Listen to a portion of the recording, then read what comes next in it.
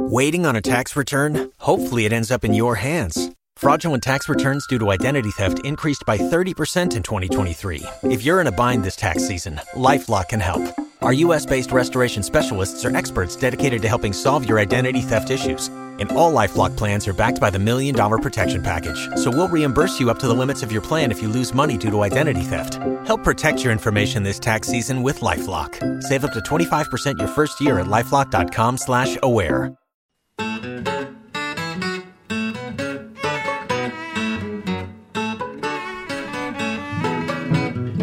This is Pretty Much Pop here at the topmost of the Popamost. Today we're discussing the enduring cultural prevalence of the Beatles in light of the recent release of Peter Jackson's documentary, Get Back.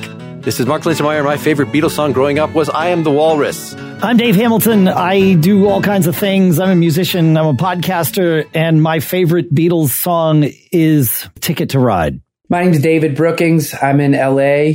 I work for Apple Music on the catalog team, making playlists and such. And I'm a musician, just put out a new record. I'm a Beatles fanatic. And if I have to pick a favorite today, I will say If I Fell from A Hard Day's Night record. So Dave Hamilton and I go way back with various bands and podcasting things. David Brookings I've had on Nakedly Examined Music, and his music is great. And, I called you because you were the guy notorious for recording yourself singing solo every single Beatles song in their entire catalog. They're all on YouTube.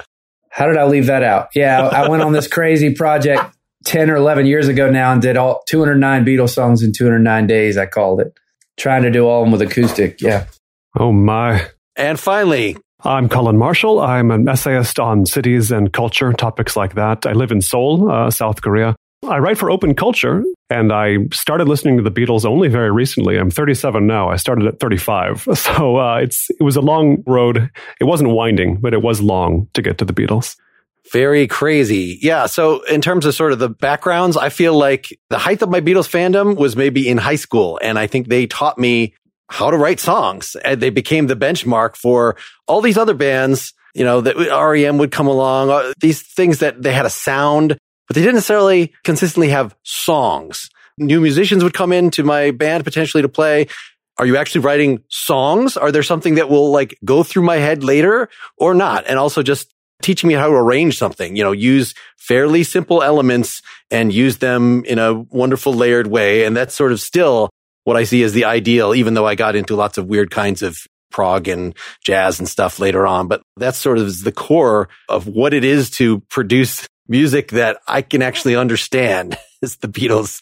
My entrance to the Beatles was interesting. I was a very, very new drummer, and there was a guitar player from Germany that was staying with our house because he was interning at my dad's company.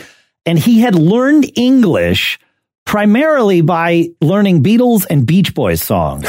And he was a guitar player. He stayed with us for about a month, and we mostly played Beatles songs together pretty much every night until he left. And it was this total immersion. I had known the Beatles from listening to them and hearing my parents' records, and I was maybe 14 or 15, but this was my first immersion into the Beatles where they became mine. And then several times throughout life, that has sort of happened again. I'll get deep into the Beatles and then sort of get out of it and get deep into it and get out of it. And like you, Mark, they are, for me, the benchmark against which all songwriting winds up being compared, whether I mean to or not. Yeah, David, what's your, obviously, you know these things inside and out. So when I was growing up, and I just turned 43, so I was an 80s kid, right? My favorite show was the Monkees on MTV as they were re-airing those in 86, 87. And then someone said, the Monkees, they made this to try to, they're sort of trying to emulate this other band, the Beatles. Well, at the same time, my dad, I found this box of records he had, and he had great 60s stuff, Doors and Turtles and Lovin' Spoonful and Dylan and Beatles. And I saw he had the Help album, and I saw their hair, and I just thought my hair looked like theirs. So I wanted to see what this was about, what it sounded like. And it was the best sounding thing I'd ever heard. And so I got a guitar not long after that. I was 9 years old. And instantly I don't know, it's fascinating why certain music makes sense to your heart and your soul and just feels like you. It just felt really natural, and I started writing songs not long after that. I feel very lucky that, for better or worse, that was very obviously what I was going to do in my life's path. And I give them almost all the credit for it. It was the best stuff I'd ever heard. It still is. Yes, and your songwriting is pretty directly Beatlesque. Even, I don't know, are you more of an early Beatles guy than a later Beatles guy? I think that their early stuff is criminally underrated because I think most people say later Beatles is better. And I don't think that's true. I'm not saying it's not more evolved and there's more texture and a lot more stuff going on, but to write the stuff they wrote when no one else was writing like that. And the reason that they're my favorite is because I study songwriting so much, not just from them, but that whole era writing, Everly Brothers and Chuck Berry and Beach Boys and early Stones I love, and I love Tom Petty, and it's all Beatles-centric type stuff. But when you listen to the bridge of From Me to You, let's say, nobody writes like that. For that song to be in C and then just flip to G minor 7 is absurd. And certainly for 1963, unheard of. So their writing was so far ahead of its time and of what other groups and bands were doing. Other bands back then mostly weren't even writing for themselves. And these guys redefined it in so many different ways, including that you can write your own songs and not have to go after Lieber Stoller, no offense to Elvis, or other people writing for you. You can do it yourself. They were so good, they taught the Rolling Stones that you can write your own shit, Just incredible. All right, Colin, be our naysayer. I can't say anything negative about the Beatles, having listened to their studio catalog. I mean, who could, really? I was reading a description of the Beatles as universally beloved, and that's really not much of an exaggeration. And there's no other band you can say that about credibly. But yes, I saw a tweet a few days ago with all of the acclaim over Peter Jackson's Get Back, which we'll talk about. This tweet said, it's ironic how in the 1990s, there was the Beatles anthology, that documentary of about 10 parts, which aired on PBS in, I think, 95. And ironic that boomer parents were all forcing their millennial kids to watch the anthology in the 90s. And now millennials are going insane, probably sitting their own kids to the extent that they have them in front of Get Back. Millennials have come around, but then again, most of us were already on board, even in the 90s with the Beatles. I was, I guess, an exception. I don't quite know why I didn't latch onto the Beatles at the age you're supposed to in your early teens. Sonically, I guess it just didn't do it for me, but at the time, no 60s music did. The early 60s music of the Beatles or other bands, it seemed a little too, as a kid, I would have said it sounded too simple, and the later stuff I would have said sounded too hippie-ish. It got to be almost a mark of distinction where I felt like if I start liking the Beatles, it's been done. I won't get any points for that. So it got to be too late to get into them to some sense. That's how I felt in my 20s. But then I realized, this is a big hole in my cultural awareness. And if I do listen to the Beatles, I'm going to have to do it right. Every album, read everything I can about the band, every movie, every piece of supplemental material, I'm going to have to engage with. And it took me until about age 35 to get there. But one real trigger, one chapter of history that planted the seed in my mind to really just seriously start listening to the Beatles was a book called The Vinyl Countdown by a guy named Travis Elborough, History of the Vinyl LP. I read it in about 2009, and he gets into a much-told story, but one that was kind of new to me, of the rivalry between the Beatles and the Beach Boys to make more and more ambitious albums. Rubber Soul leads to Pet Sounds, leads to Sgt. Pepper, and that story was very compelling to me as an album guy, essentially. I mean, that's the format that resonates with me the most. I thought, well, okay, I guess if I listen to the Beatles, I'm going to have to listen to all the Beach Boys then, and all the Rolling Stones, maybe all of Bob Dylan. And that's indeed what I'm still doing. I'm still now working on listening to the entire Bob Dylan catalog. But having caught up with the Beatles, I feel like I have filled a hole, shall we say. You mentioned kids getting into the Beatles. My kids are now in their early 20s. But as they were growing up, my kids were sort of force-fed the Beatles. So I don't really count that. I mean, my kids have been spoiled. They got to tour Abbey Road Studios. They've gotten to hear things that people don't get to hear. Wow. And I've been spoiled too. And they came along for the ride, right? So this was great. But watching their friends and looking at the bands over time and wondering which ones will last past us, the Beatles are definitely on that list. A vast segment of the kids that my kids were growing up with were all into the Beatles. Looking at the Rolling Stones, not so much. I don't think they make it past, my generation. I don't know. I mean, we'll see.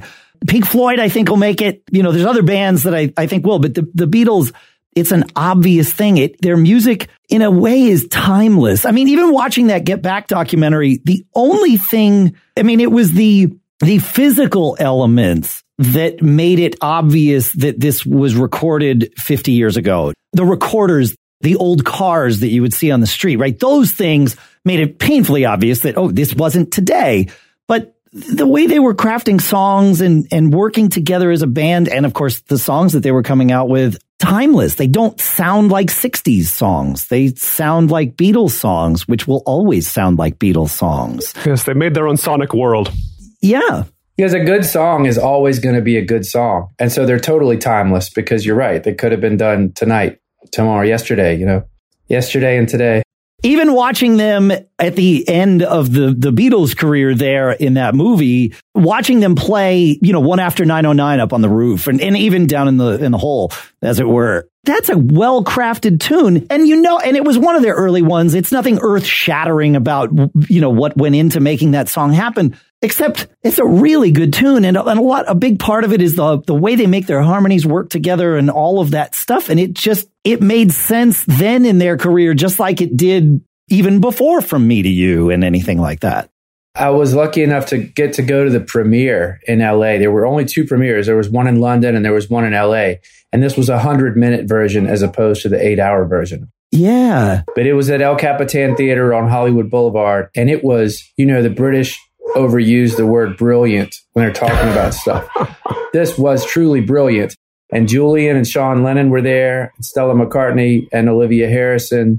And I just feel so lucky to get to be there and see that because it was just special. And to watch the whole thing on TV, it took me a few days to get through it just because of life. But I hope they released this to the public because in the movie we watched, he talked about how he had gone through all the hours and hours of tape and how he made it look so great and how the original Let It Be movie looked so grainy and how they had gone through and gotten it to look so new and crisp and pure. And also how they had to pull the guitars and the bass and the instruments down so you could hear what they were saying when they were talking to each other. And that kind of stuff was just really cool to hear about from him. And so I hope they put out his dialogue of explaining how he went about making the film. It is a technological achievement, isn't it? I've written about this for Open Culture a few times now, about the AI systems they had to develop to separate, to demix, to turn a mono track with instruments and voices into each separate thing on its own track. And the visuals, of course, everybody talks about, but it's a technological achievement that I don't think could have been done 10 years ago, let alone when the documentary Let It Be was being made. And in a way, it's like the Beatles' music itself was made possible by technologies that didn't exist before their very specific era, right? Right, yeah. I had a similar experience watching the Ron Howard 8 Days a Week movie back, whatever that was, 5 years ago or so.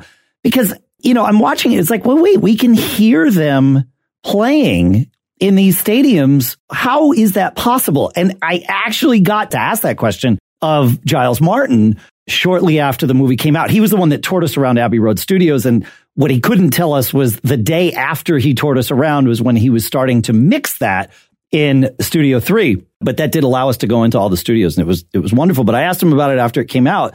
And he says, oh, I cheated. I'm like, what are you talking about, Giles? He's like, oh, no, everybody already figured this out. He said for Sar standing there, the audio for that was awful. The recording of that. I mean, they were, playing through the columns and the recording was terrible. He says, so I took the vocals from that and then I took the studio recording and he's like, I went into Studio 2 and I ran it through speakers on one side of the room and I put some microphones on the other side of the room to make it sort of bouncy and cavernous.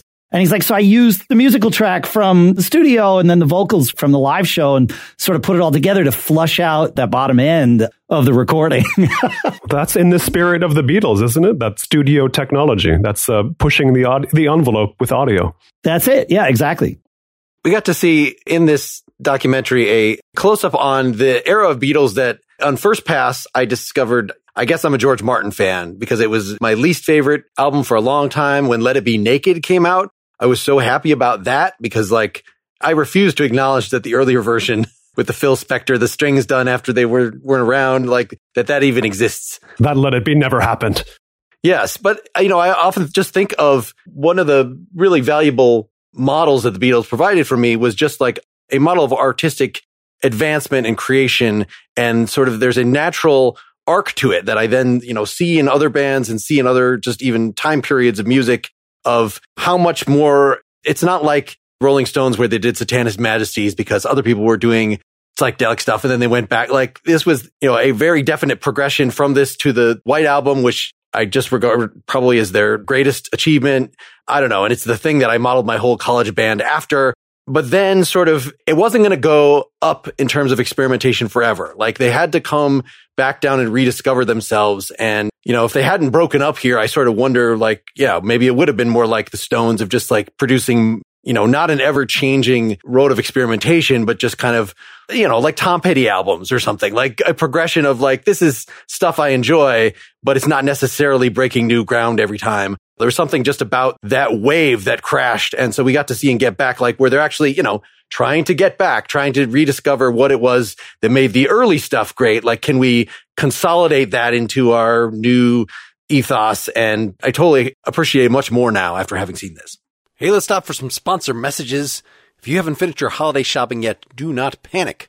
We've got a secret sauce for incredible original gifts, and that's Uncommon Goods. UncommonGoods.com has the absolute best gifts for everyone in your life. We're talking moms, dads, teens, in-laws, besties, your one and only, and it's not stuff you can find just anywhere. Uncommon Goods has unique and creative gifts, often handmade by independent artists and makers. So skip the gifts that scream last minute and find something truly original at UncommonGoods.com. So, for instance, in my family, we give Christmas ornaments. I don't want to get an ornament from Target or something. Just by searching ornament at the site, I see a Save the Ocean ornament set that has like a manta ray, Four Seasons glass globes, these incredible colored glass, like they're a tree exploded all inside of them. Personalized holiday sweater ornament. Bam! Something checked off my list. And here's a gift idea. Uncommon Goods also offers uncommon experiences. You can choose from live online classes in mixology, cooking, flower arranging, embroidery, and more from hand-picked artists and experts. With every purchase you make at Uncommon Goods, they give back $1 to a nonprofit partner of your choice. They've donated more than $2.5 million to date. To get 15% off your next gift, go to uncommongoods.com/PMP. That's uncommongoods.com/PMP for 15% off. Don't miss out on this limited time offer. Uncommon Goods. We're all out of the ordinary. This episode is also brought to you by ZocDoc, which connects you for free with great doctors in your area to go see right now. Because when you need a doctor, you probably don't want to wait a few days, a few weeks, definitely not a few months. So here's a solution. Go download the free ZocDoc app, the easiest way to find a great doctor and instantly book an appointment. You can search for local doctors who take your insurance. You can read verified patient reviews about those doctors, and you can book an appointment in person or video chat immediately. Every month, millions of people use ZocDoc, including me. It is my go-to whenever I need to see a doctor. I just used this for an eye doctor appointment. It was ridiculously easy to use. And whether you need a primary care physician, a dentist, a dermatologist, psychiatrist, any kind of specialist, ZocDoc has you covered. ZocDoc makes healthcare easy.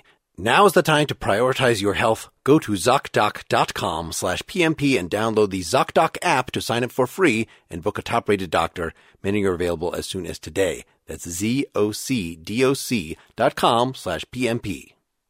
I watched Let It Be, the original documentary, as part of my listen through of the Beatles discography last year, and it's a really grimy experience. I don't know how better to put it than that. It's supposed to be depressing because of the Beatles fighting at that point, but aesthetically, it feels somehow dank. I don't know how to put it any better than that, but it sucks. It sucks compared to Get Back. I've never seen something recreated destroy the original. I remember watching it on VHS in the early 90s and just thinking like, I don't ever want to see that again. It just made me, I don't know, it just made me feel, maybe I need to see it again. I'm sure I will at some point. I think rewatching that now through the lens of, or with the foundation of what we know from the larger picture of Get Back, it might tell a different story than we thought we were being told the first time. I don't know, but I'm positing that.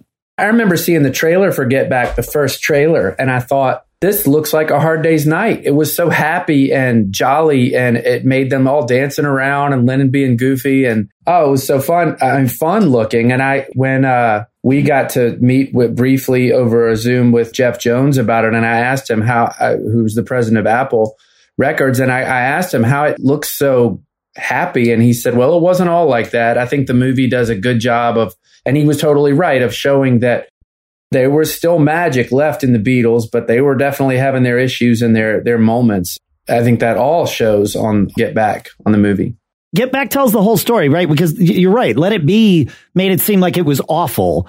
And then when the Giles Martin remix of Let It Be came out, a few years back, his commentary and the commentary from them that he included on the extended edition was sort of the first time that we all heard. And I think his words were somewhere along the lines of, what I'm hearing as I listen back to this stuff is a band that's having fun in the studio. I'm not hearing that all the infighting and everything. And sure enough, there's both, right? For sure.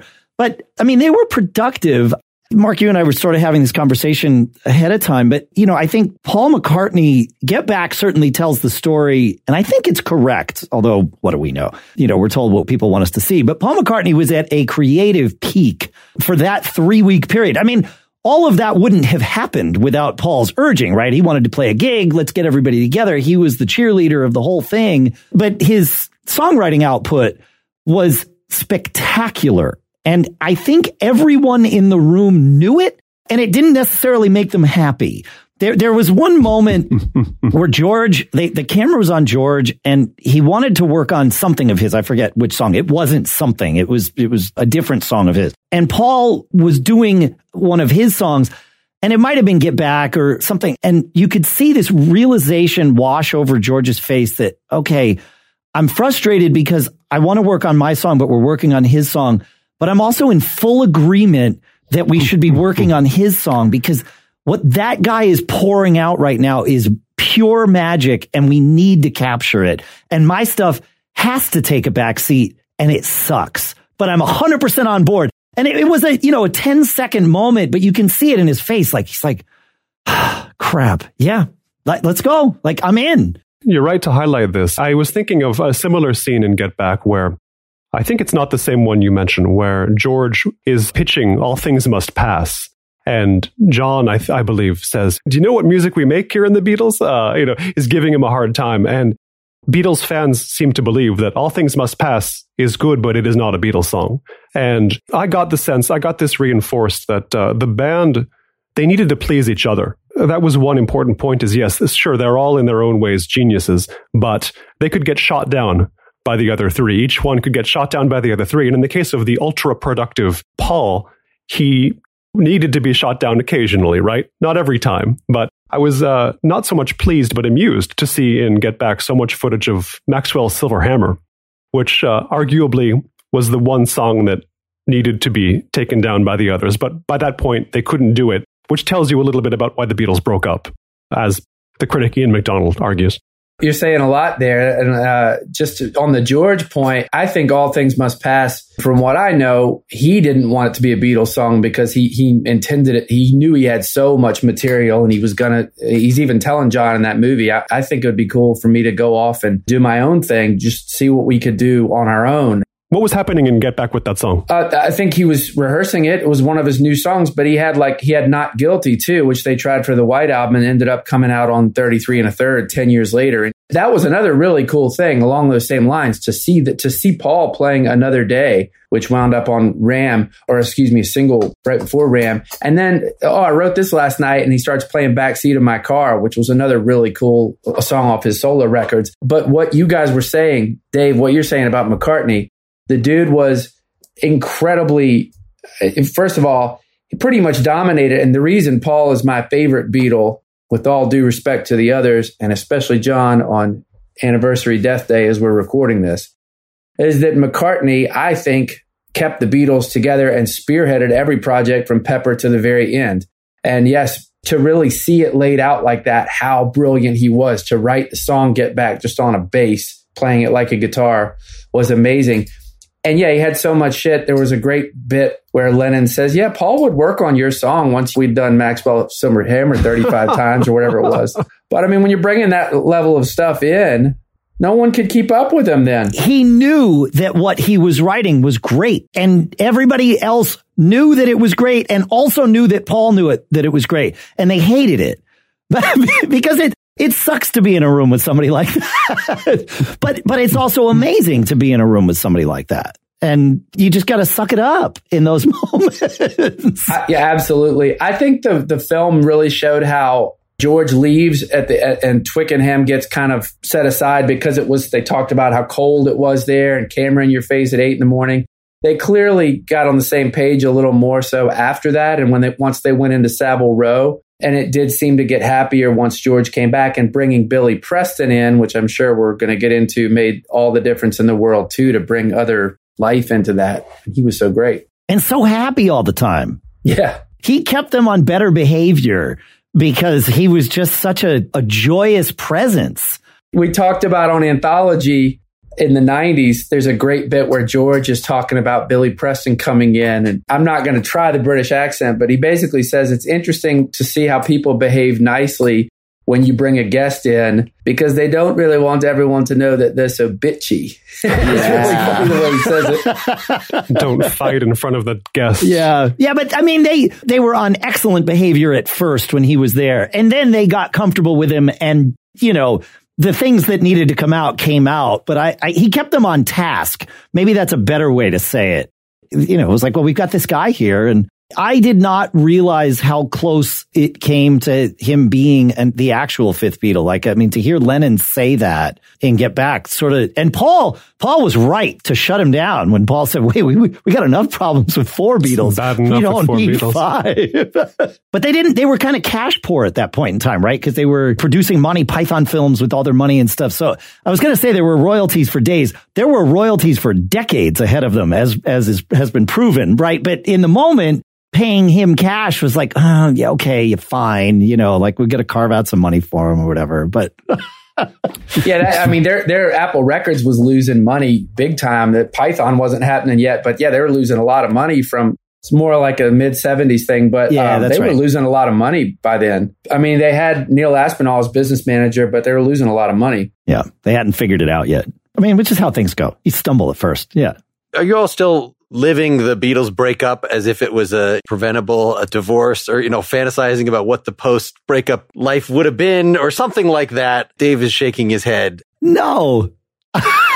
Like, okay, if they had Billy Preston, if they became like a normal touring band, or if they even just were like, fine, if George Harrison doesn't want to do this new thing, what if they actually got Eric Clapton in there? Like, it's so sacrosanct that it has to be these 4 guys. Wasn't that amazing when Lennon just said, well, that's okay, we'll just get Eric. Yeah. Yes.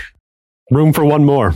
Because he isn't looking at it in that moment with 50 years of reverence. Right. Right? I mean, like, that is a normal thing that would happen in a band. I mean, it's a little bit of a fuck you. Like, okay, well, if he's out, we'll bring a new guy in. It's fine. We're going to keep going. That happens in a lot of bands, including that one. You know, it just so happens that the way it evolved, they stopped. And now they're this thing preserved in time. I mean, but that's true of a lot of musicians. Like, I look at Hendrix, right? I mean, the same kind of thing, like a career cut short. Now, the Beatles weren't cut short at that point by people dying, but, you know, Hendrix was.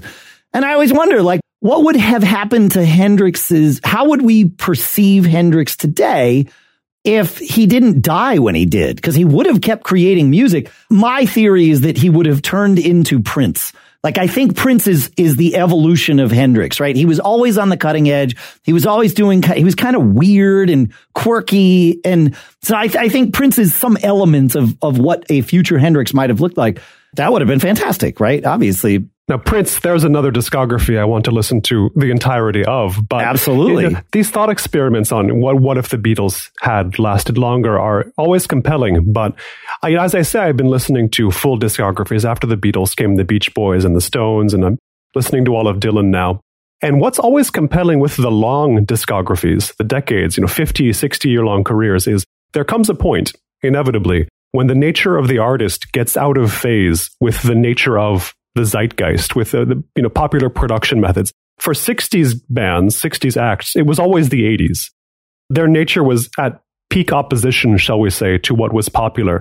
And so you get the Beach Boys 1985 comeback produced by the guy from Culture Club, which I actually find a compelling album for that reason, because the nature of the band is so unlike the nature of the production. Or Leonard Cohen, I'm Your Man, which is a more successful album. Or, the Stones put out a lot of sort of product in the 80s, which is maybe not the most enduring of their music, but that clash between production and their sort of the nature of the guys themselves, it always fascinates me. And what would the Beatles have been? There was an article 10 years ago. We were speaking, as we say, on the anniversary of the death of John Lennon. About 10 years ago or 11 years ago, there was a piece imagining what it would be like to profile a living John Lennon in his 70s. Do you guys remember that? It was called Lennon at 70. It was in somewhat poor taste and circulated for that reason, but it envisioned a Beatles 80s comeback with sort of mullet ponytails. And, we can all be glad we didn't see that specific development occur, but, you have to wonder, right? But they did stuff in the 80s. I mean, other than Lennon, of course, like you listen to Press to Play or Tug of War. So there's the successful and unsuccessful side of doing it, because Tug of War went #1 and Press to Play might have, but there's not as many songs on it. It's all about songs. If you have a good song, it'll probably be good. But that's all good stuff to say. I wonder what Hendrix would have done in the 80s too. Would he have been doing, touring with Flock of Seagulls or something? I have to show you guys this really quick, because it goes really quickly back to what we're saying about Paul and the others hating him for it. This was a tweet I saw the other day. It's a photo of the others pushing him off a building, basically. And it says, been hearing that Get Back completely glosses over this murder attempt. So hard pass. The funny part about it is, we want to kill this guy. He's so amazing. I mean, song after song. Well, and he continued to produce song after song after song for a while. We were talking about with my daughter, who's, like I said, early 20s. I had no idea that Live and Let Die was commissioned to be written for a James Bond movie. And I said, yeah, of course. And, we talked about lots of the commissioned theme songs for James Bond movies, most of which are throwaway songs, right? And so McCartney certainly could have done a throwaway song and gotten away with it, right? Like, well, it's James Bond theme song. Of course, it's a throwaway. But it wasn't. It became a huge part of his, it's a great song. And it stands on its own as a fantastic McCartney song, so much so that people have no idea that it's a James Bond theme. It doesn't sound like cheesy and kitschy. It's a great song that happened to be commissioned for a thing. Although, if we're going with that, then what Adam Schlesinger did with That Thing You Do was equally as amazing, because that was commissioned with a name and being told, you have to write something that could have been, in the top 10 alongside the Beatles. And people can't get sick of it when they hear it, 15 times over the course of a 90-minute movie. And Schlesinger said, hold my beer, which was amazing, right? It's like, and he cranked it out in an afternoon. It's a great, it's freaking amazing. But movie too. And a great movie. Yeah. Uh-huh. Yeah. It does seem that Get Back Paul has come out very well of Get Back. His profile has been raised further still, which is funny because you look at music media from the 80s, to bring up that decade again, and Paul McCartney is public enemy #1 in those days. He can do no right. I mean, it seems like everybody just wished he would go away 40 years ago or so. But now, with McCartney 321 and Get Back, he's arguably the most beloved celebrity alive. Would I be too wrong to say that?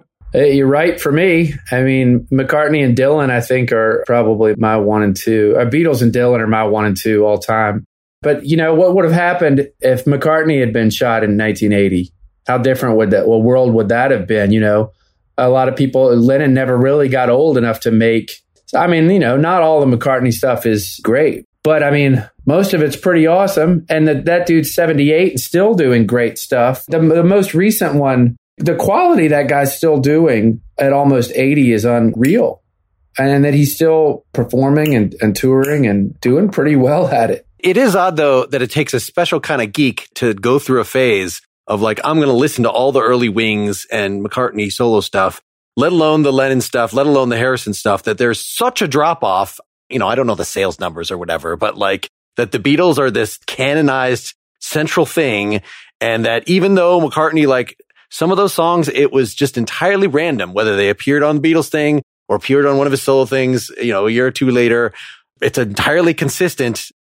But yet the gloss is not on it. There's something that it's only a very select, self-selected group will actually even explore this stuff. It's true. To restate the obvious, there was a magic between Lennon and McCartney. And when they worked on each other's songs, watching them playing those tunes, the Lennon tunes, McCartney is singing along even if he's not singing a harmony. Lennon is singing along with McCartney even if he's not singing a harmony. They both know each other's phrasing and inflections and have at times helped each other, craft those. Yeah. I know that there are some songs that were only written by Paul and they get called Lennon McCartney. I mean, that story's been told over and over again. But I think they were right to do that because they really did help each other. At the very least, they were helping to select what was going to work and what wasn't going to work. Even if they quality control. It was quality control. That's right. Yes, every band should have that, whether they co-write or not. Right. That you got to have people in there. I interviewed somebody from the Mekons, and I think all their stuff is group credited. It's clear that the role of some of them is merely to say no. Is merely to say they don't come up with any original ideas. It's just to be a quality control voice. And a lack of quality control seems to be the number one complaint about Paul McCartney's solo career, as he's got this hugely impressive fecundity and could make a song. He could finish a song without the song really being finished, if you know what I mean. There's examples brought up from his catalog, My Love Part 1, I believe, is usually brought up as an example of a song that sounds like it's done, but it's just not there. But this is something that Paul McCartney brought up in McCartney 321 with Rick Rubin, the Hulu series. He had this idea. For me, it's all about forging ahead. I just keep going. I put it out. There's always something new to make. And that I found very admirable, especially for a man at that point in his career. I took it to heart, even though it results in the occasional My Love Part 1. That's been his grand bargain, hasn't it? Yeah, I mean, and also what we were saying about Lennon not being there not only means he's not there to say we shouldn't do that song, but he's not there to bring half the album either. So you get Red Rose Speedway from McCartney because there's not, Jealous Guy or Imagine to mix in there. I want to tell you about our sponsor, Bespoke Post, and their new seasonal lineup of must-have Box of Awesome collections. Bespoke Post partners with small businesses and emerging brands to bring you the most unique goods every month. Some of it is outdoorsy stuff, or bags, or knives, or things to wear, or electronics. What you do is you take the quiz at boxofawesome.com, and your answers will help them pick the right Box of Awesome for you. They release new boxes every month across all their different categories. It's free to sign up. You can skip a month, cancel anytime. Each box costs only $45 but has over $70 worth of gear inside. For instance, there's this Hibernate box that looks very cool. It is the Grizzly Cabin Slipper and some eucalyptus and bergamot room spray. There's the Parlor box, a 3-piece decanter set for your various hard alcohols, with a heritage wood bar tray, very classy, or Antipasti, a ready-made charcuterie board. I'm sure I'm not saying that right. That's okay. With this cool cheese board made of sturdy acacia wood, a cheese knife trio of really funky, cool-looking Bosca knives, and an all-natural French-style pork salami, and some little French pickles and mustard. So very nicely curated stuff I would not be smart enough to pick out myself. Get 20% off your first monthly box when you sign up at boxofawesome.com and enter the code PRETTY at checkout. That's boxofawesome.com, code PRETTY for 20% off your first box. If you are carrying a credit balance, it can seem like you're in a never-ending cycle of debt, but Upstart can help you make that final payment so you can get ahead. Upstart is the fast and easy way to pay off your debt with a personal loan all online. Whether it's paying off credit cards, consolidating high-interest debt, funding personal expenses, over 500,000 people have used Upstart to get one fixed monthly payment. Upstart knows you're more than just your credit score and is expanding access to affordable credit. Unlike other lenders, Upstart considers your income and current employment to find you a smarter rate for your loan. With a 5-minute online rate check, you can see your rate upfront for loans between $1,000 to $50,000. You can receive funds as fast as one business day after accepting your loan. And after, of course, doing some research to see if you should be doing this. But debt consolidation is often a very good idea. I have done it, and I'm hoping you will research Upstart as one of your options for that. Find out how Upstart can lower your monthly payments today when you go to upstart.com/pretty. That's upstart.com/pretty.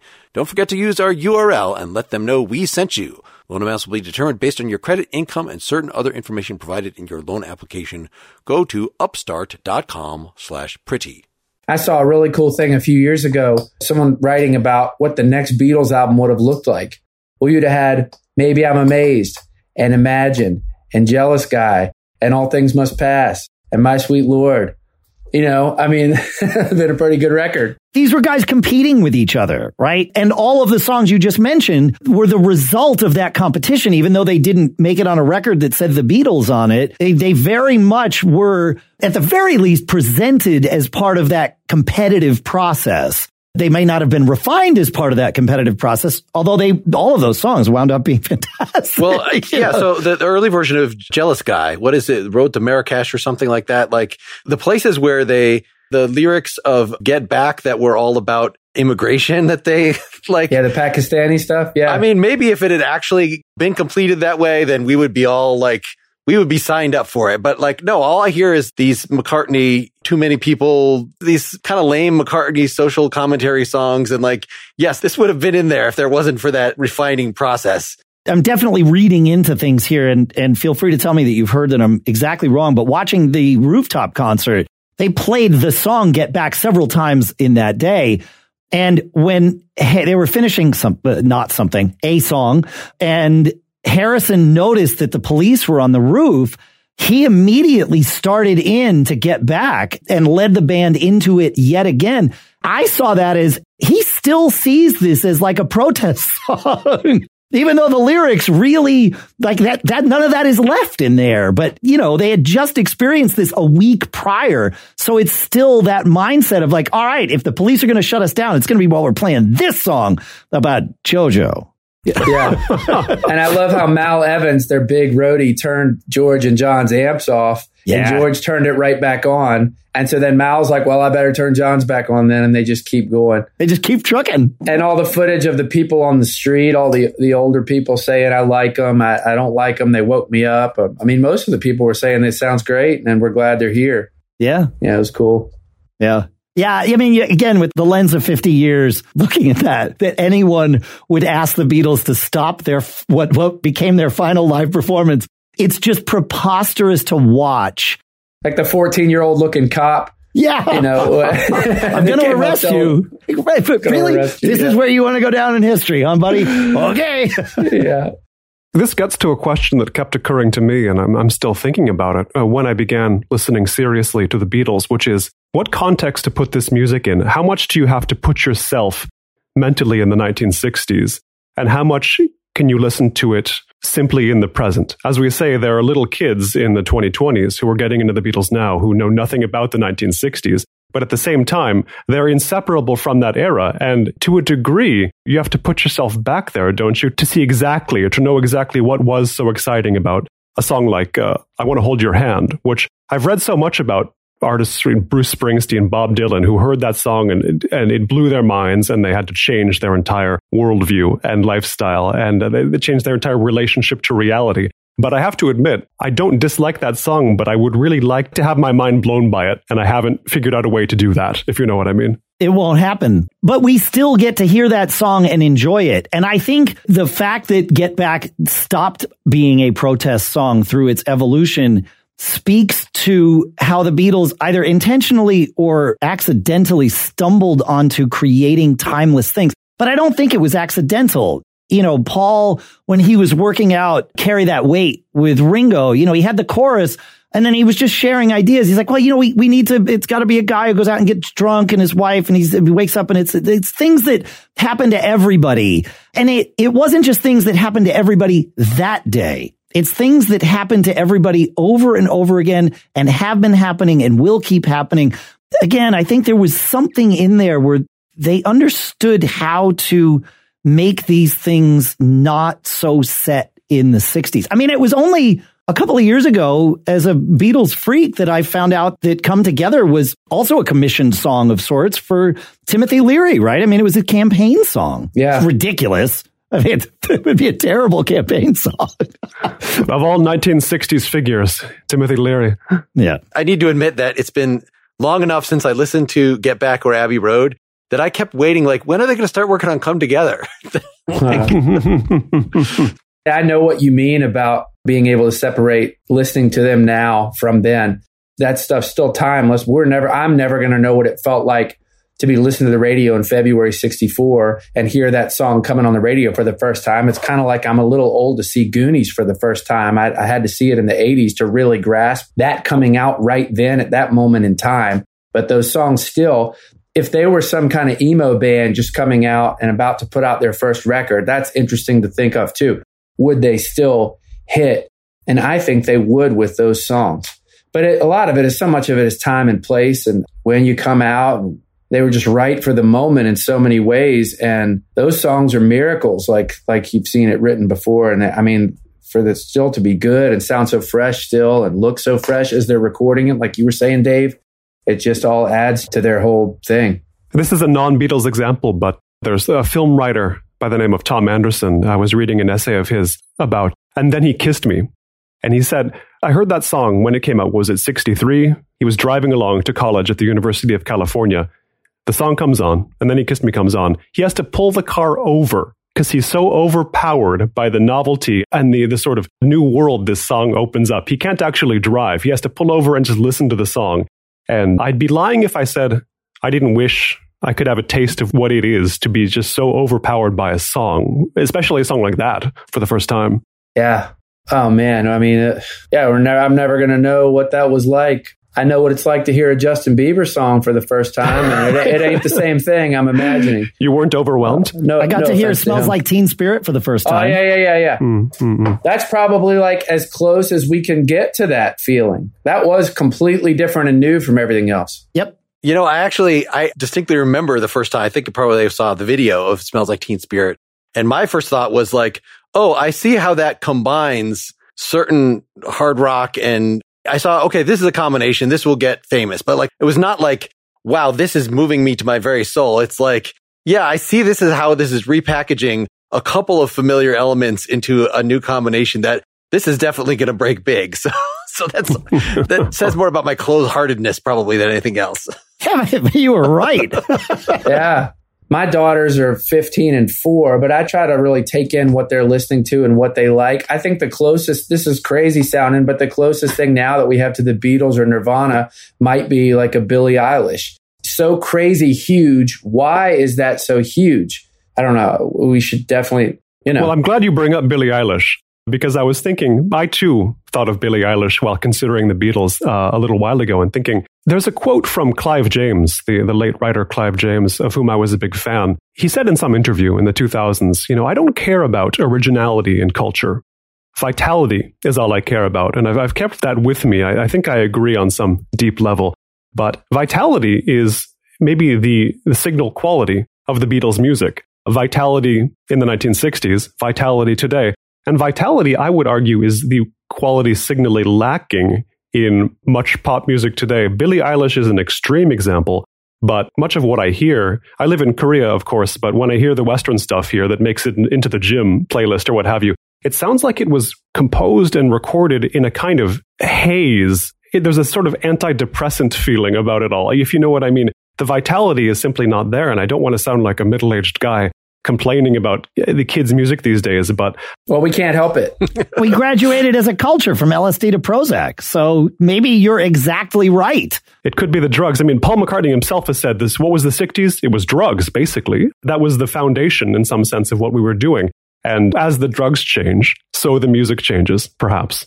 But you're right about that Billie Eilish thing, but she is talented. I mean, if you try to listen to that stuff from the way they listen to it, there is something cool about it. But I know what you're saying about there's this apathetic quality to a lot of stuff nowadays. And I think that's a sign of the times too. A lot of these kids, I don't know. What would you say Billie Eilish is sort of about? What is she about? I think it's a cool story that she writes and produces stuff in her parents' house with her brother, and that he helps write a lot of the songs. And I saw a cool documentary on her the other day. Since I work, for Apple Music, I have to try to stay up on sort of to a degree the modern stuff. I'll always rather go listen to some Kinks album I've never heard before, or Blonde on Blonde for the 80th time. But I do have to sort of know of it. It's hard to say what they represent. And it's just like me saying I saw Goonies way too late. I can't say. It's generational. We got to stop comparing Goonies to the Beatles, though. I'm so sorry. You're right. It's more like Star Wars. There you go. Yeah, because Star Wars is timeless, too. I never saw Goonies, and that's the last I'll mention of it until recently. That's what got me thinking about it. There you go. Star Wars is a good comparison because Star Wars is big enough that people have tolerance for mass consumption of minutia about it. Right. Whereas with a band, there are very few bands there's just so much competition. That are a religion? Well, that can cut through the noise and gain the sort of popularity that they could actually do experimental stuff and have the public interested in the dynamics between multiple distinct songwriting personalities. Like that seems a really rare thing. I'm sure there are lots of bands out there that have multiple songwriters. The Police had multiple songwriters, but when the one Andy Summers song comes, like you want to fast forward over that. Like that's not why they got popular. That was a compromise. That's right. Exactly. To allow something that he's saying on there, but to actually have, something where they have multiple personalities and they blend that well. I don't know. It just seems like inevitable that those bands, they break up. Supertramp kind of had that, but then one of the guys leaves. Like that's what happens, the Jayhawks, if you have two great songwriters, probably it slims down to one before too long that keeps going with the title. I call them the supergroups in reverse, right? Like a Genesis is the same kind of thing, right? Where it's just like, there's no way that these people can all, like, it's great that they did this, but also it's not going to last. People should be grateful for their level of fame and clutch to that thing for as long as they possibly can. I know plenty of folks do that. It's been nice that there's been sort of periodic reminders of the Beatles, that we mentioned the 8 Days a Week thing and the Let It Be Naked, the Beatles anthology, the Beatles One, the Beatles Love, like that these things just with some regularity, like there seems to be a new Beatles album. Why? Like that's so crazy for a band that's been dead for that long. There's one chapter of the Beatles' ongoing revival that I hadn't really considered much before I started reading Beatles books, but Rob Sheffield, the critic Rob Sheffield, has a book called Dreaming the Beatles. About 7-8 years ago it came out. And he gets into the importance of the CD reissues of the Beatles albums during, again, the 1980s comes up once more, but a lot of the groups in the 90s who were so Beatles influenced, they came to the Beatles because of the CD releases, which were staged in the late 80s one by one as big events. And that a lot of the Beatles influence today owes to the CD reissues in particular. I don't know if I'm entirely correct to say that the Beatles were, of course they weren't forgotten in the 70s and early 80s. Well, they definitely weren't as big. You're right. You're totally right. Those CD reissues were a big deal. To me and all my, I'm 50 now and everybody my age, that's when, I said there were several times through my life where I remade the Beatles my own, and those CD releases were one of them. And then the Giles Martin remixes of each album more recently, the digital stuff. Oh, yeah, those are so cool. But again, like that was I need to get back into these things. I've heard all these songs before. I think they know and have known for years now that we can keep squeezing blood from this turnip and people want it. Like, what was that cool footage of them showing Lennon getting in the helicopter with Maharishi? I'd never seen that before. If they put out that, people would eat that up. Beatles in India or something. And I think that is a documentary that has come out, or just I at least saw an article about it, about the Beatles and India, new documentary. Yeah, I posted something about it a few days ago, but I'm not sure if that's what you saw or not. But you're right. Every few years they put it out and it's awesome. Like when Live at the BBC came out, that was a big deal in '94 to hear all those radio releases they'd done for BBC. It was really cool. It's always something every few years. All right. Well, thanks, guys. We didn't have anybody trash the Beatles and say they're overrated. Those people are out there. They're billionaires. And wouldn't it be nice to sort of level that off? But the billionaires get to then spend a gross amount of money to like go to space, and it just, or, have a major helping Africa.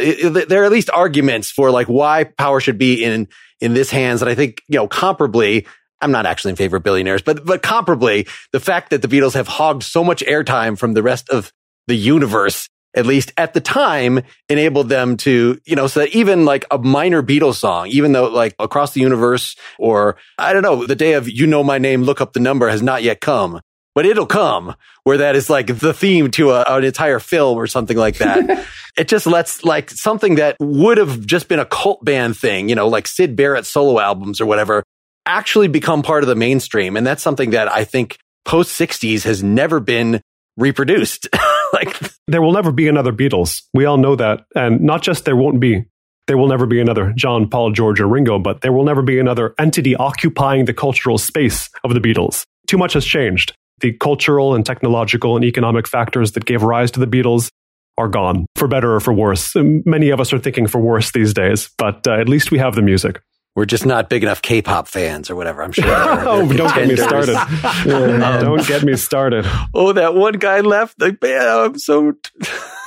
People still have that reverence for like these personalities. It's just, I'm not young enough to even remember the names of any of them right now. Well, it's displaced religion in some sense, right? The Beatles became a religion. BTS is a religion for an entirely other group of people. I didn't become a young believer in the Beatles, but nor am I a 37-year-old believer in BTS. I don't think it's going to happen.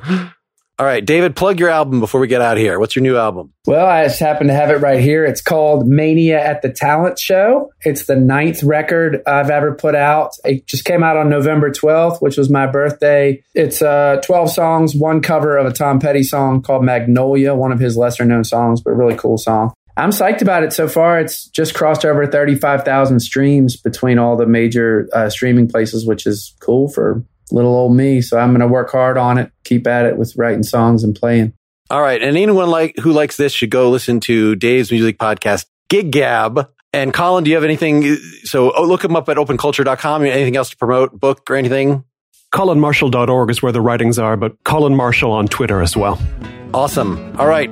Thanks, listeners. Thanks to you guys. Bye. Get more Pretty Much Pop at prettymuchpop.com. Get bonus content for every episode at patreon.com/prettymuchpop. You can also now get all the bonus content directly through Apple Podcasts by signing up for a paid subscription there, which gets you ad-free episodes and extra talking not only for Pretty Much Pop, but also for my other podcasts, Nakedly Examined Music and Philosophy vs. Improv. Pretty Much Pop is part of the Partially Examined Life podcast network, and it's also presented by openculture.com.